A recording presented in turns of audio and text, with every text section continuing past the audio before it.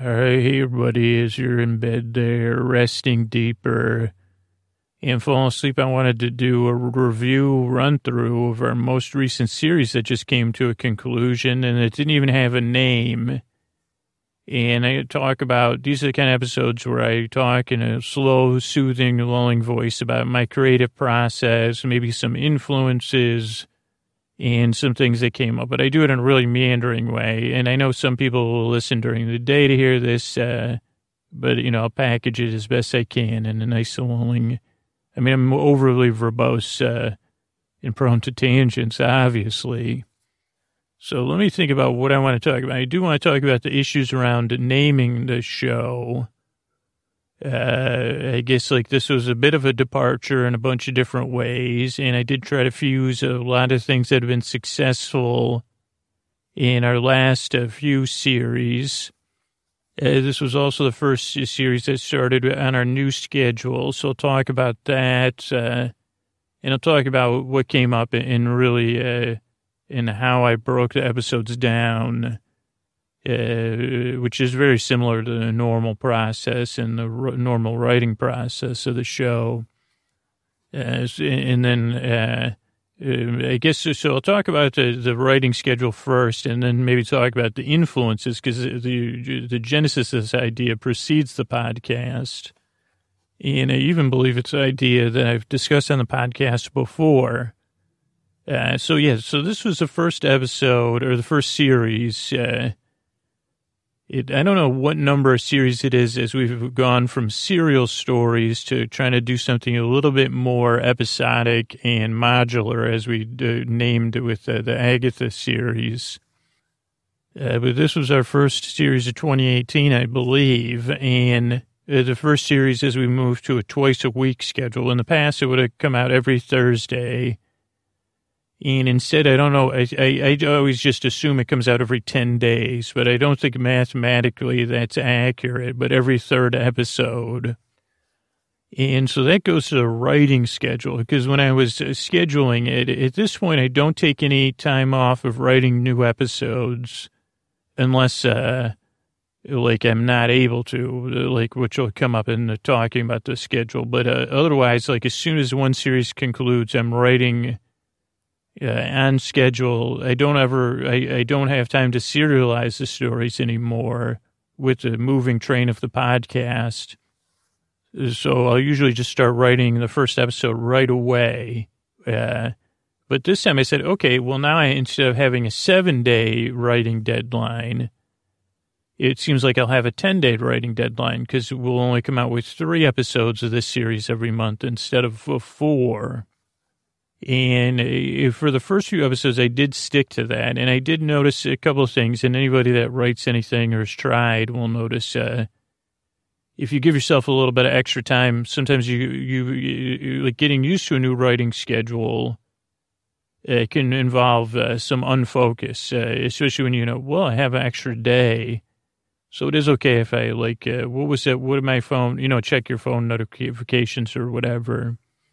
Now, just for new listeners, I'll talk about that. So there's this series, and then our new series is a written series. It's not scripted so much as it is outlined and re-outlined with dialogue in it. And I used to do one of those a week when we were on a 3-day-a-week schedule. Now every third episode is a written episode. And then one episode out of every 3 episodes in rotation is a TV-based episode. And then one episode is a kind of made-up improv story or half fiction, half personal essay story, like stream of consciousness. So that's the schedule. It's it will go TV episode, a Trending Tuesday style episode, and then a written episode. And the reason that is because that's the only thing that's sustainable. So much work goes into the creation of the podcast, and those 3 different style episodes use 3 different skills and drain 3 different creative reservoirs that get tapped out when those episodes are created. So a TV episode involves a lot of watching, a lot of note taking, and a lot of contemplating. and observing. Like I'll watch it, the way I choose a TV show is because I watch it about, if I say, well, if I could watch an episode 5 times without immediately disliking the show forever, and be able to do that like 3 or 4 times a month. So if I could consume 4 episodes 20 times a month, then I can watch the show, then that show will work. And obviously there's not a lot of TV shows that fit those parameters. So that's how I choose a TV show. So that's one type of episode and one reservoir that it drains from or skill set it uses. Then the made-up episodes involve me being observational all of the time to collect material. And those are very, very draining creating them. They just have to stay as calm as possible and stay in the moment and trust my gut, like all various things that I'm and then those may take more editing in the end. And then the written episodes take writing every single day and trying to be focused when I'm writing so that I have enough material to record an episode, and also dealing with procrastination. And so when I started the series, I was writing on a 10-day schedule. So every day I have a half hour of focused writing time set aside to write the episodes. It's one of the first things I do in the day. Because I consider it the most important thing, because all the other episodes rely on this. It's not like the writing just influences the episodes I'm writing. It helps develop the skills that leak their way into everything I'm making for the podcast. And it's also challenging in a fulfilling way, that while it's hard work and it's work I have to do every day, without it, the podcast wouldn't be sustainable or exist, which is kind of hard to put into words. But so every morning I was writing, and instead of having to have it done in 7 days, for example, started on a Thursday, recorded on the next Thursday. Now I was like starting it on a Friday or whatever, and then having to record it on the next Monday or Tuesday or whatever 10 days is later. And for the first few episodes, like of any series or the act one of anybody, like it's like, oh boy, there's always a buzz when for me. And so the writing always goes really well for the first 1 or 2 episodes. Not all the time, but most of the time, because the idea is still fresh. It hasn't really, I haven't hit the point where it becomes really hard work. And I can usually maintain a pretty good focus for those 30 minutes every day for 10 days, or in the past 7 days, so that by the halfway through that writing time, I'm doing rewriting and replotting and brainstorming, saying, okay, that doesn't work, brainstorming and deepening my relationship with the characters or whatever is happening.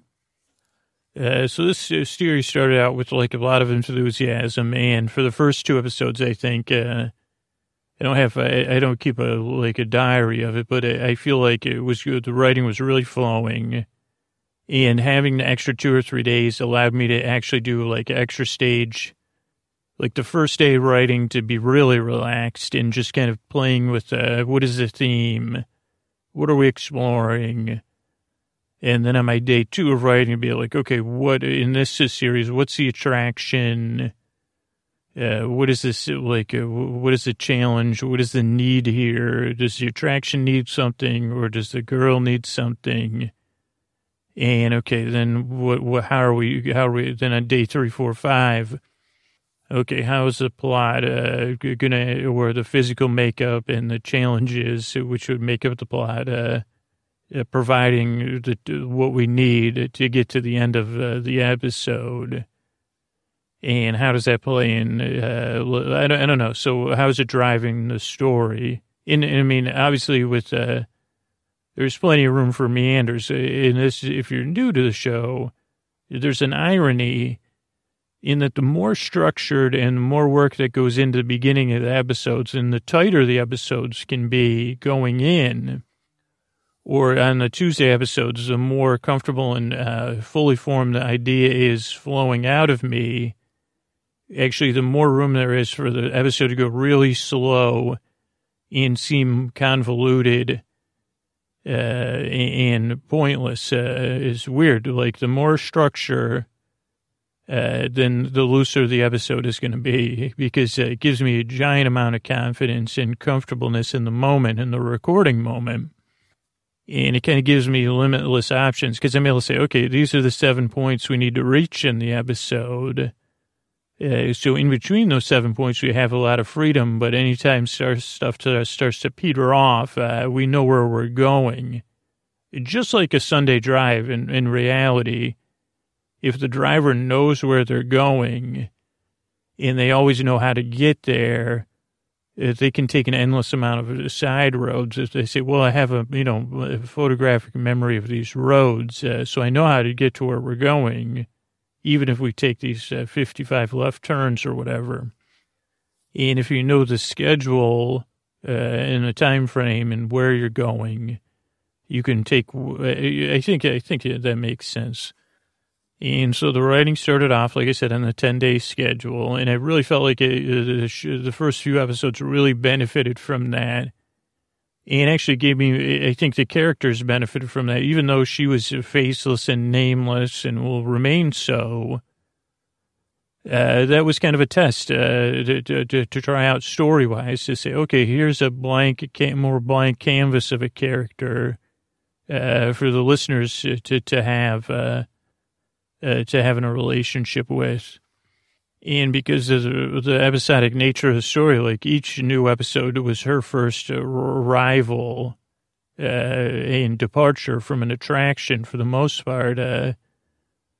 So there wasn't existing relationships. So it was a bit more of a, I don't know, I just felt like it added like an extra density and dreaminess, like almost like a faceless character. I mean, to me, she was not faceless, and hopefully to you, she was not faceless.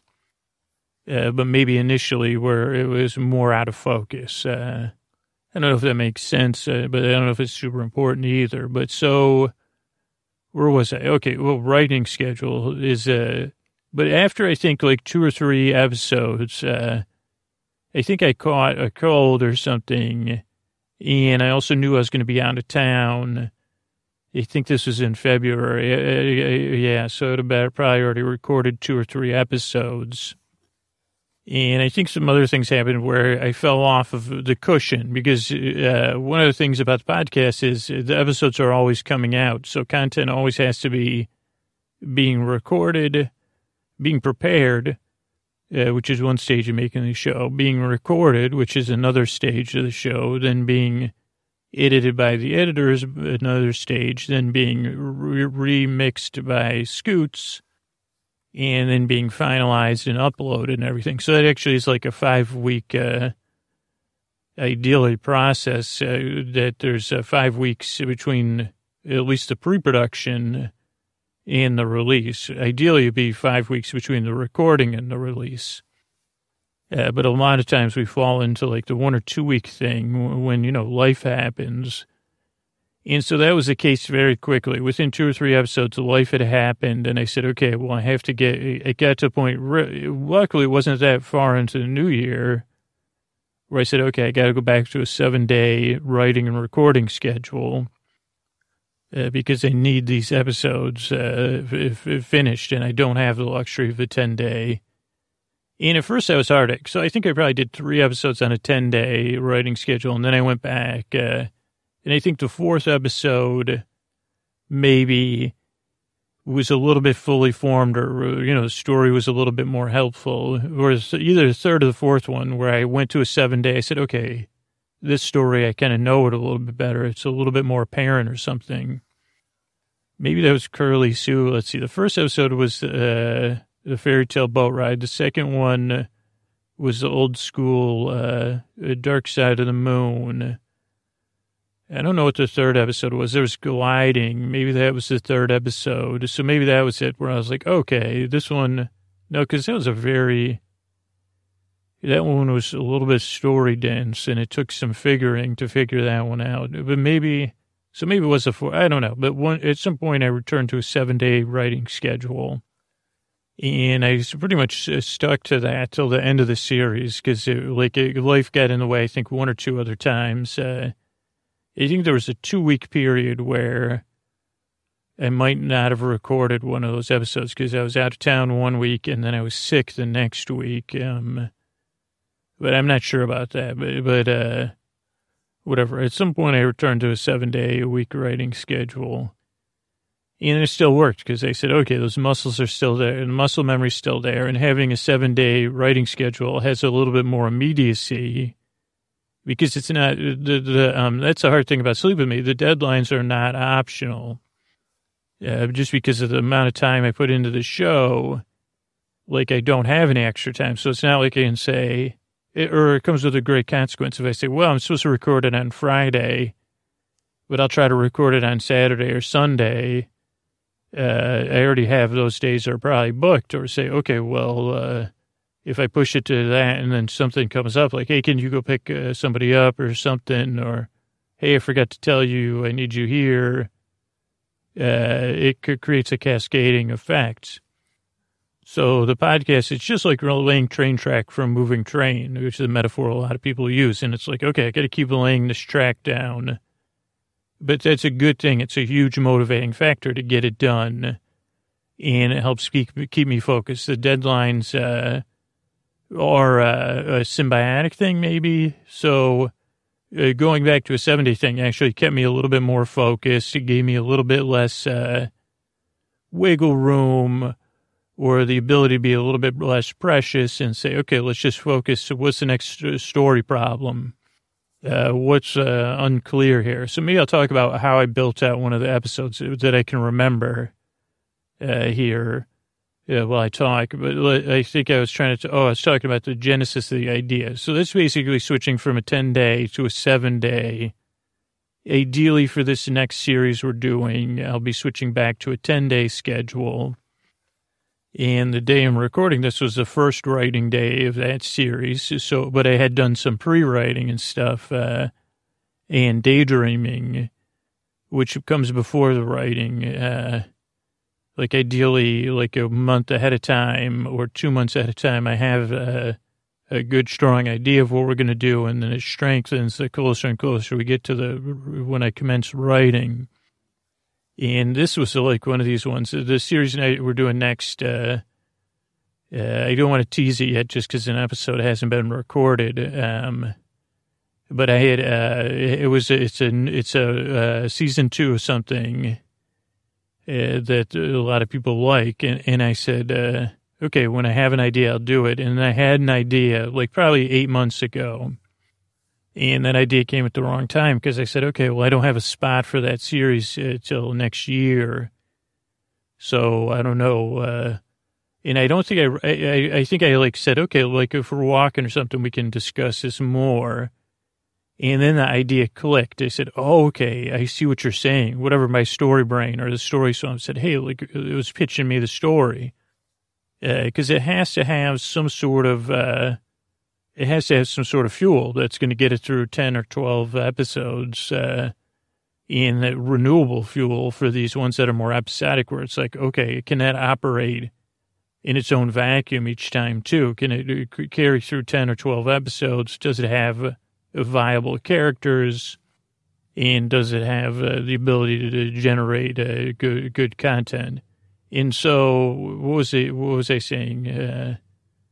I have no idea why I brought any of this up. Oh, so the idea came to me, and they said, well, this isn't the best time. So we talked about it a little bit, and then it got more concrete. Like this part of me that generates the stories or whatever, that's not a part of my, whatever, subconscious or whatever you want to call it, or more likely some sort of collective unconscious. I don't know. It said, hey, I said, holy cow, that's good. Like whatever the thematic thing was, it was going to like carry everything through and tie it all together. I said, okay, that's good. I can see that generating everything.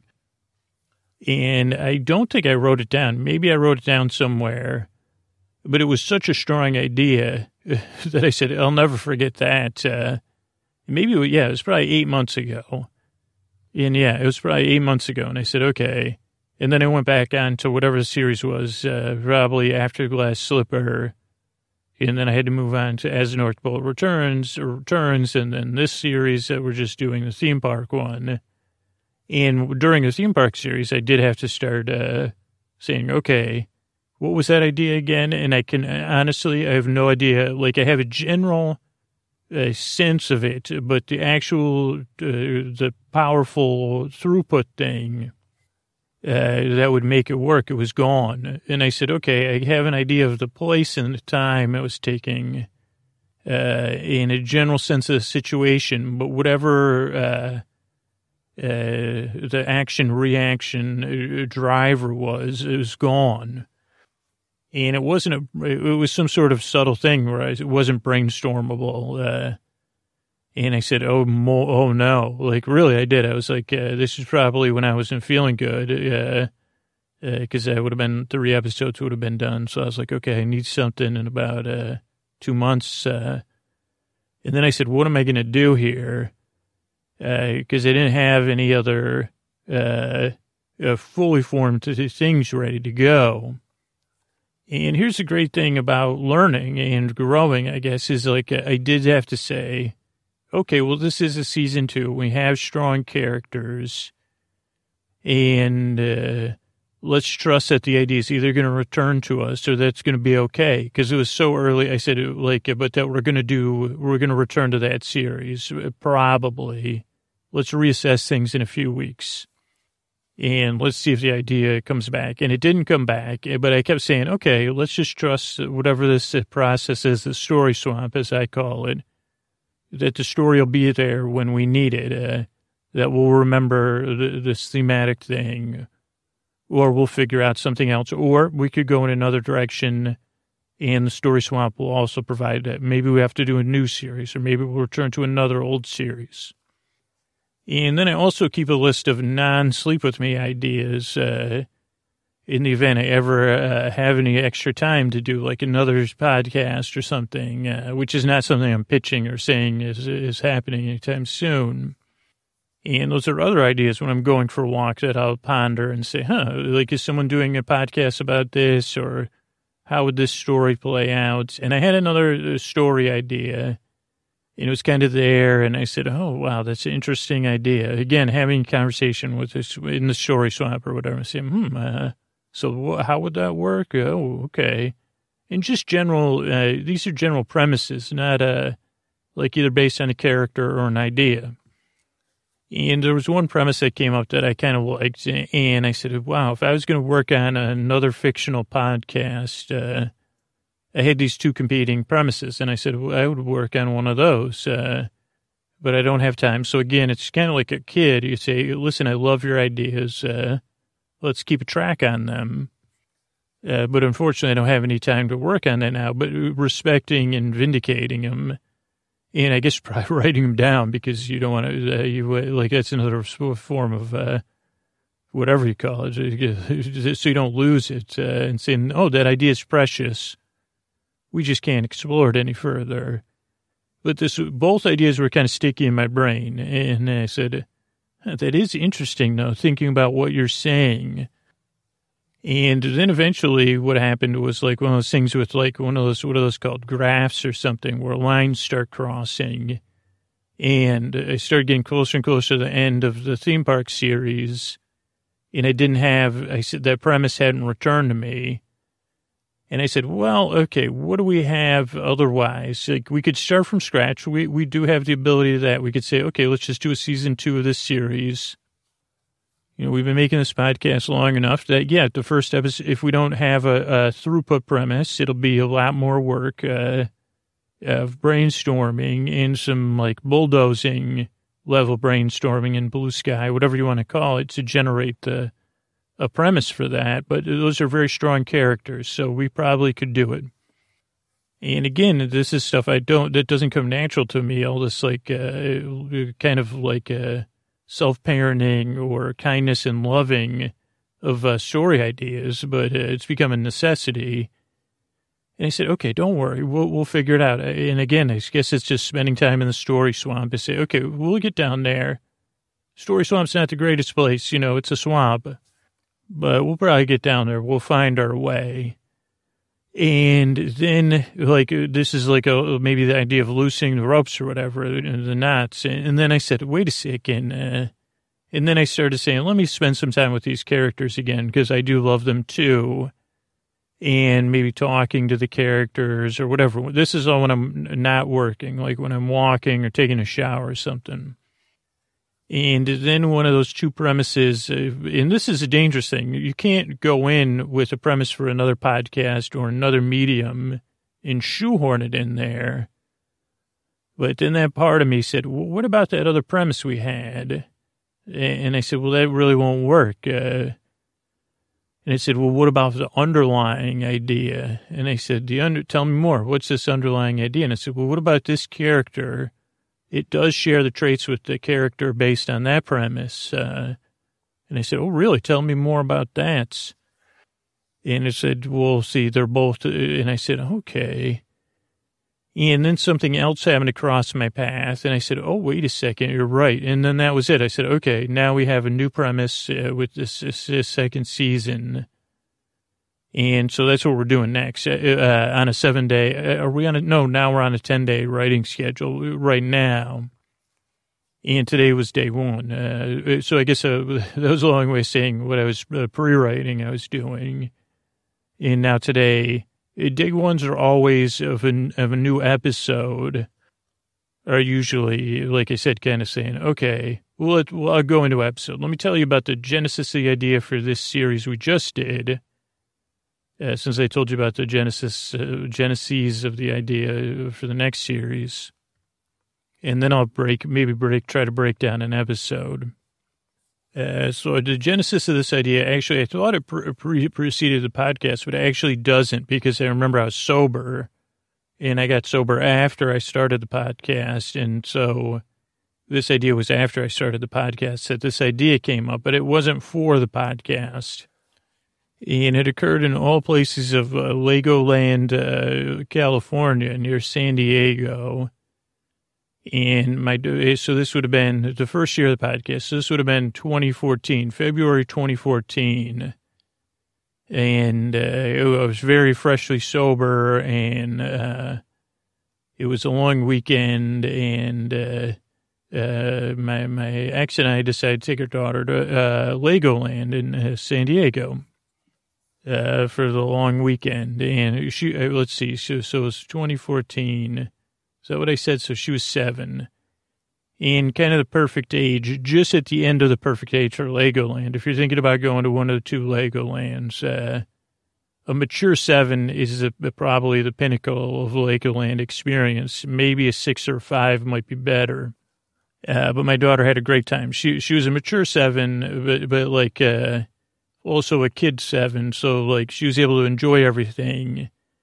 But I think any more mature, it would have seemed a little bit kiddie. But there is a place where they get to drive their own car, but that had a long line.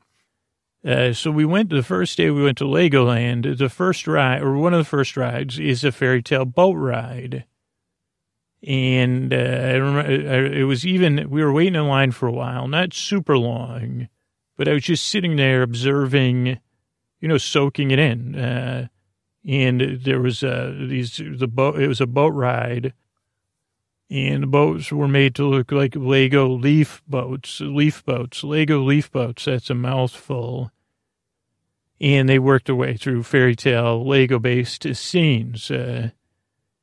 And I just liked the image of this slow-moving leaf, how it was like plastic and based in Legos, but kind of evocative of nature, of a leaf floating in a river.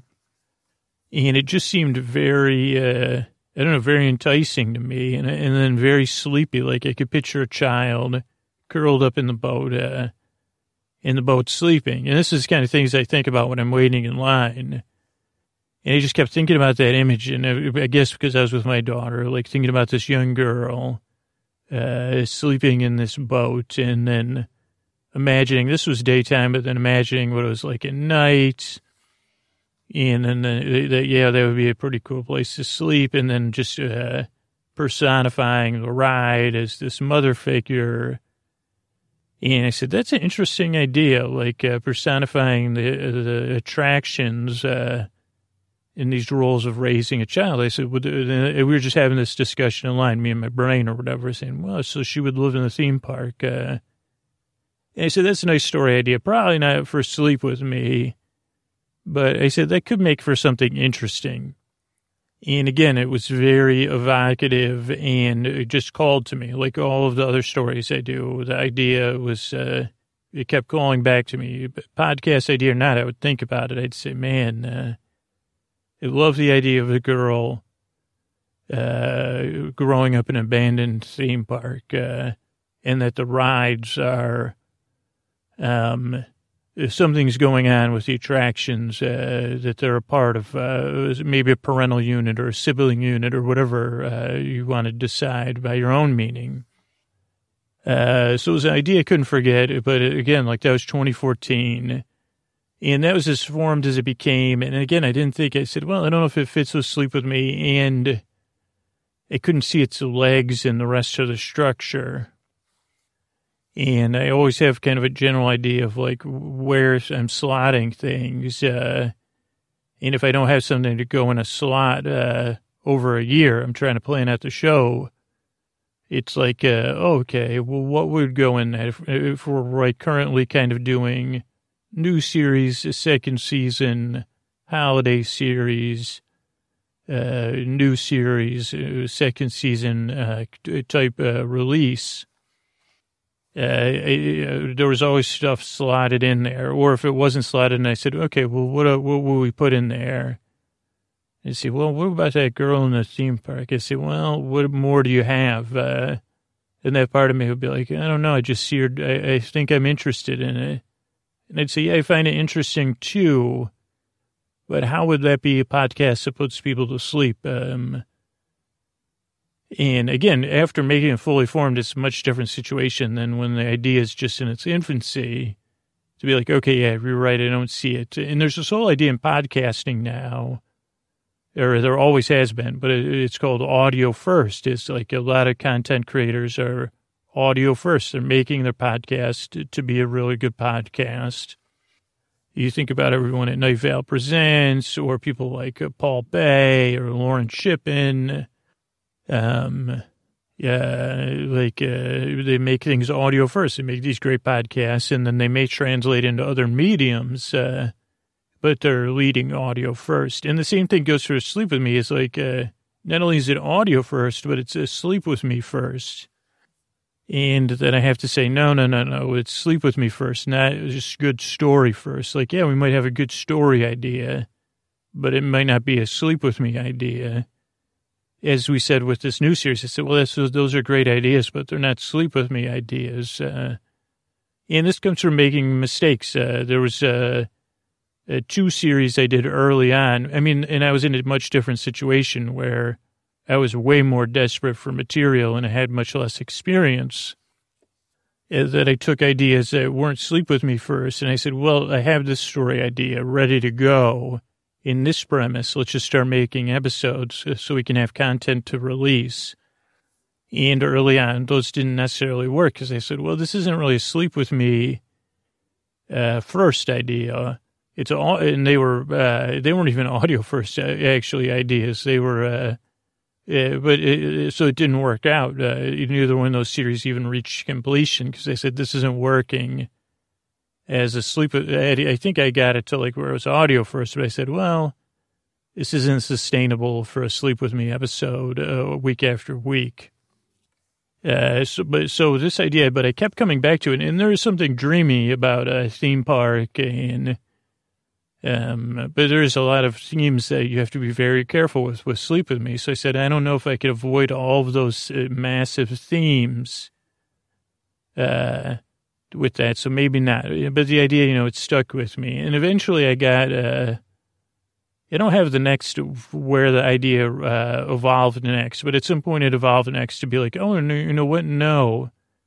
I think that is a Sleep With Me idea. Like, the idea of, maybe that was the next evolution, that each ride would be a parental or a sibling type figure, and that it would be more about her relationship with the attraction than the who or the who, what, where, and why. I think that was the issue, because the idea of the situation, the who, what, where, and why, who is this girl in the theme park, that is just, that's one place you could explore. But I was like, oh, if we explore for Sleep With Me, it might not work, especially if you want to relate to her. But as the lead, as the main through point, the where, I guess, like, maybe that is what we led with in some sense. It's more of a relational thing, but the why is she there? No, can't even touch that. I mean, I can know why, or you can imagine why, but to plumb why for 11 episodes as the main intent, it couldn't work. When probably that's, again, something that can be touched upon, but not, those depths can't be plumbed into. And there has to be depths to plumb into. Otherwise, the show, there's no way to make a 45-minute podcast episode.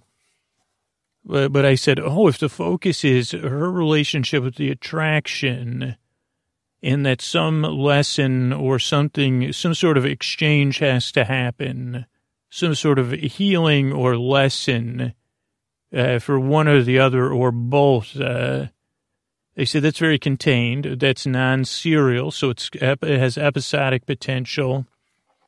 And that means we can keep a lot of these who, what, where, and whys at the periphery.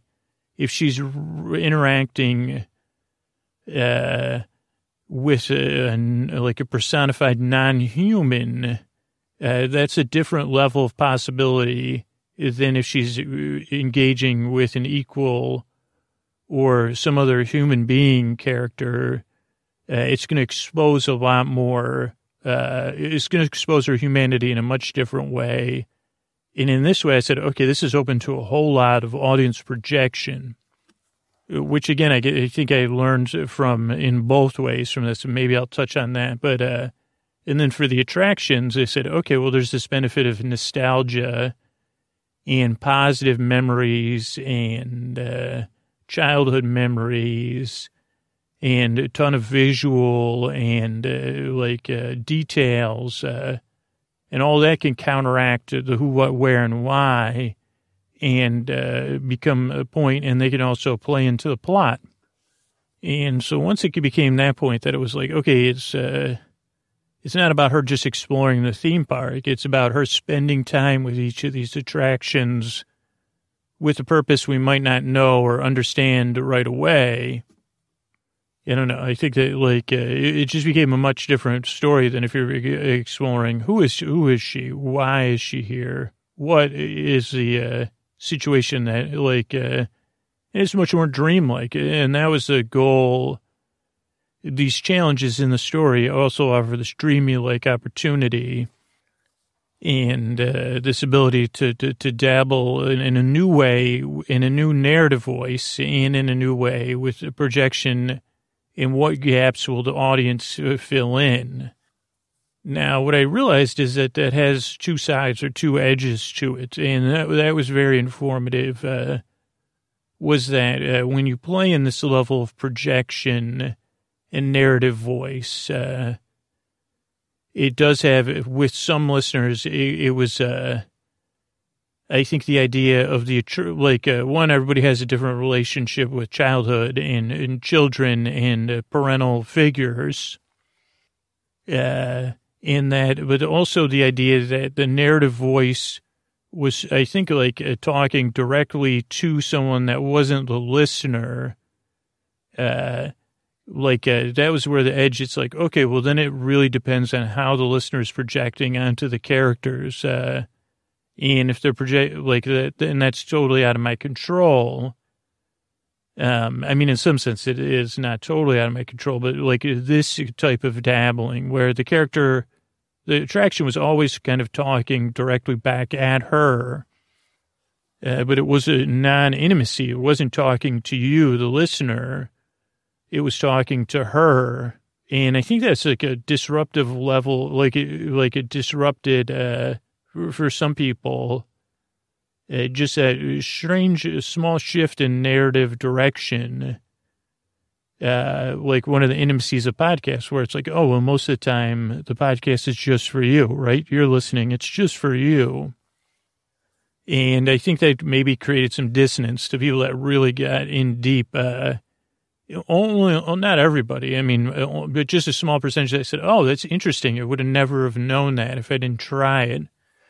And I could relate to it. I said, oh, I think I understand. Like, it's a strange, what is it? I don't even know if it's third, second, or first person talking to, it's just, there is some dissonance because it's like, wait, the ride is sounding like it's talking to me, but it's talking to her. And, it depends on what people are saying. Well, what is your intention talking to her? It was just really a big learning experience. And always part of the podcast is like, it's not going to work unless the podcast evolves and changes. Like your brain bots are going to catch it and interrupt it. It's not going to be sustainable. I can't keep couldn't put this much work into something that's only repetitive yeah. And so, what was my point? My point is, the podcast is always going to dabble in, what can we do with a narrative voice? And where is this,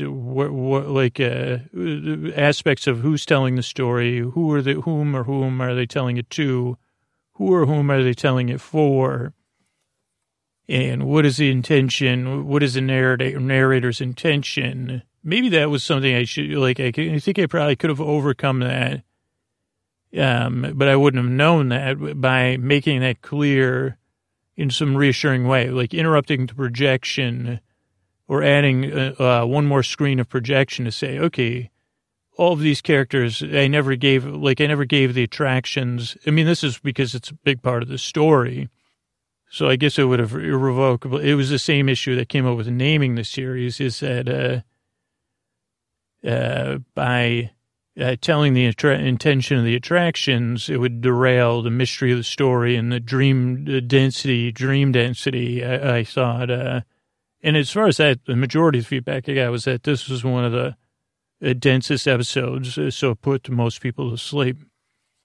But that most of the people that are episode listeners, really related, and that the aspects that drew me about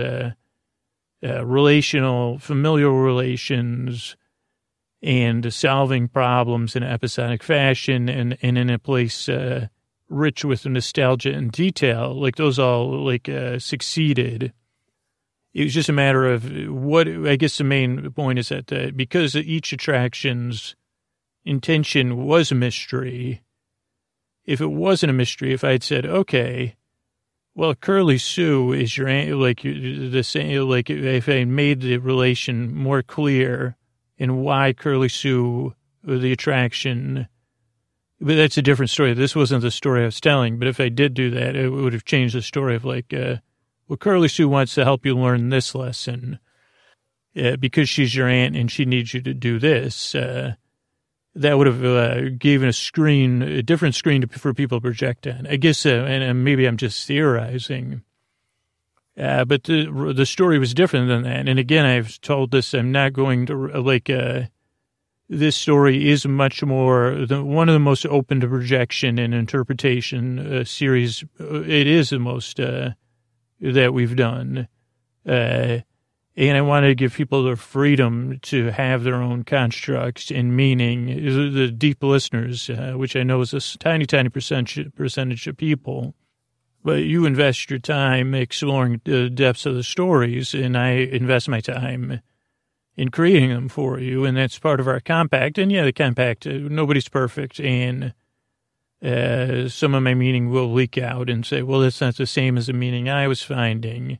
I mean, that's part of one of the hard parts of creation and consumption of creation or art or whatever you want to call it. But yeah, I felt like even giving the intention or the purposes other than the episodic purpose, which was still somewhat mysterious, and even by naming the series, that it would have been, it would have impinged on that in some way.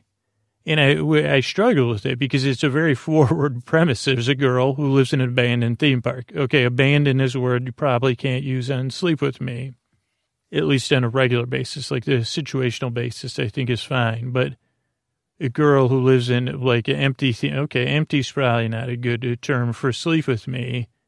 But it's also like, well, is it abandoned or is it not? Is it empty? Is it not?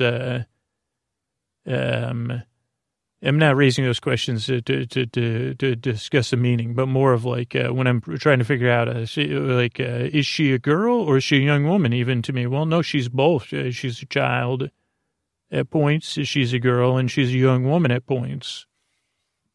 And then it was like I didn't want to do it, and it was. I also didn't want to do anything diminutive, however you say that.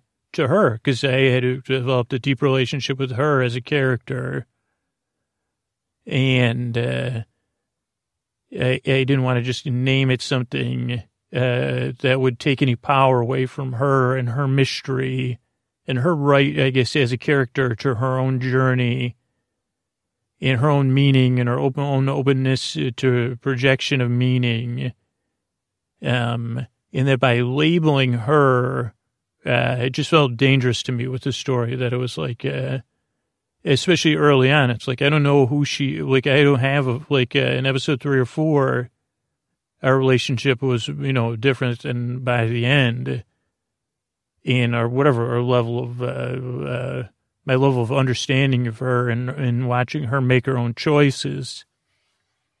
So that's kind of why I didn't name the series. I guess it kind of goes into like breaking the story.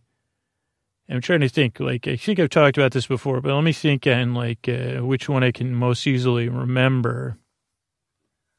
I mean, what I would normally start with is, like, I would try to find a theme first, and I have different ideas or ways of finding a theme for an episode, usually based on reading or something.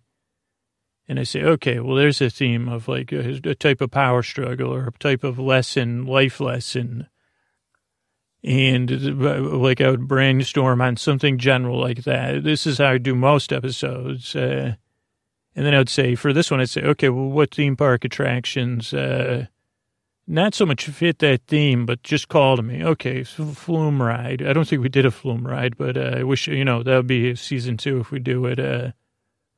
Or, okay, a boat ride. Okay, like, so then I was thinking about, the theme that it became is open to your interpretation, but I said, okay, it's a small world. And I said, okay, well, let's try to what theme would we put on that and how would we change it?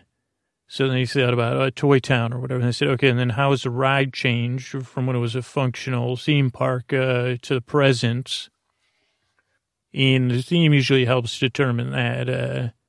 To say, okay, well, there's something at the beginning and the end that's much different than the middle, and all of it was different from the intended story of the attraction. Then there's the subversive layer of like, well, what was the intended purpose of this attraction about toys and playing with toys, and who sponsored it? And then it's the relationship with the character and her relationship with what she sees, and how she negotiates that, and what is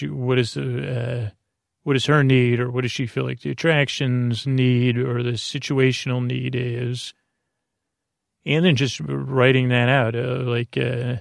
For Small World, I didn't look up a map or any pictures of the attraction. I just went on my general idea, my mind, and the idea of the song, and the idea of robotic kids playing with stuff or whatever, paper mache kids, and the idea of a drained canal versus a canal full of water, which would make sense in the situation.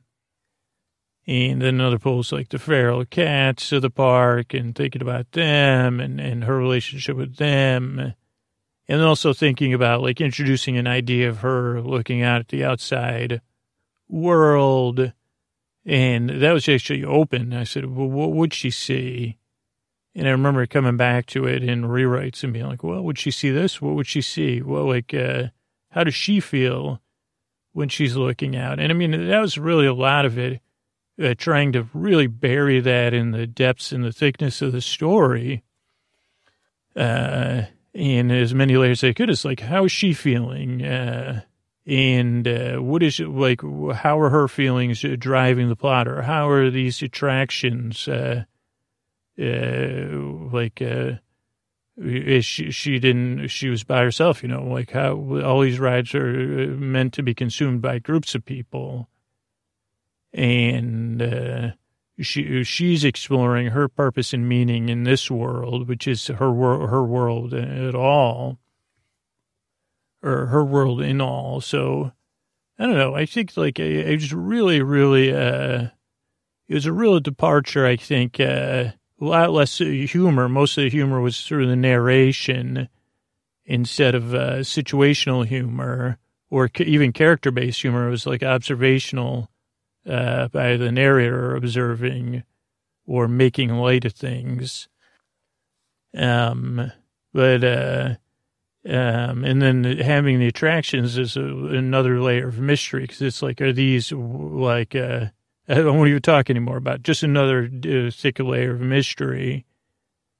So it's different in a departure. And I think like, when you say Sleep With Me first, and when you think about the most successful things on Sleep With Me are always at the margins, and so this one was definitely at the margins, because there was a small percentage of people that said, hey, this, whatever the narrative tone, it didn't work for me. But then there was a percentage of people that said, this is the most sleepiest thing since whatever, Claude Neon or something. I think that might have been the most sleepy thing before this. The North Pole got like a big level of sleep. So it's usually when something works, it's like, or doesn't work, like the things that don't work for if you get feedback about something that doesn't work, then the other side, it's like it has the most intense super fans. Like on location episodes. I guess on location episodes are more even. I would say with the on location episode, like 33% of people they say, well, I just listen to the podcast. Like, 33% of people say I won't listen to them, and 33% said if every episode was on location, I'd be happy. Or Ray, I think Ray's more like 70% would listen to every episode if Ray did it, and 33% of the people would stop listening to the podcast. So, yeah, that's a little bit about, that was a different journey, and this was just a different series a little bit, and then the next one will be another departure in a return. It'll be a return for sure. It's just some elements and characters. Like if I record, ideally, I'll be recording that like around a week from today, or a day or two. And that'll be a departure into something a little bit different, another narrative voice, and familiar with New Twist. But I appreciate it, and if you're listening to this, because you say, well, like, as you can hear, like, all these ideas come from some mysterious place that I don't quite understand. And I don't know if it's within me or within my imagination or coming from a collective unconscious or a true story swamp that wants stories to be shared out in the world. And I'm lucky to have, like, an opportunity to go there and walk around. But it all comes from like also a relational thing to say, hey, let me know a little bit more about this idea. And having slowly developed that relationship with myself and still being imperfect, I want you to develop that relationship for you with yourself and your ideas. That say, hey, why don't you draw a picture about this? Or, let's take piano lessons. You say, hey, you might not be able to act on it or do it right away. But you can say, hey, I like that idea. Can't do it right now, but let me give you a hug. Because that's what I try to do with this podcast, too, is just give you a little hug and say, snuggle in. I'm here to help, okay? Good night.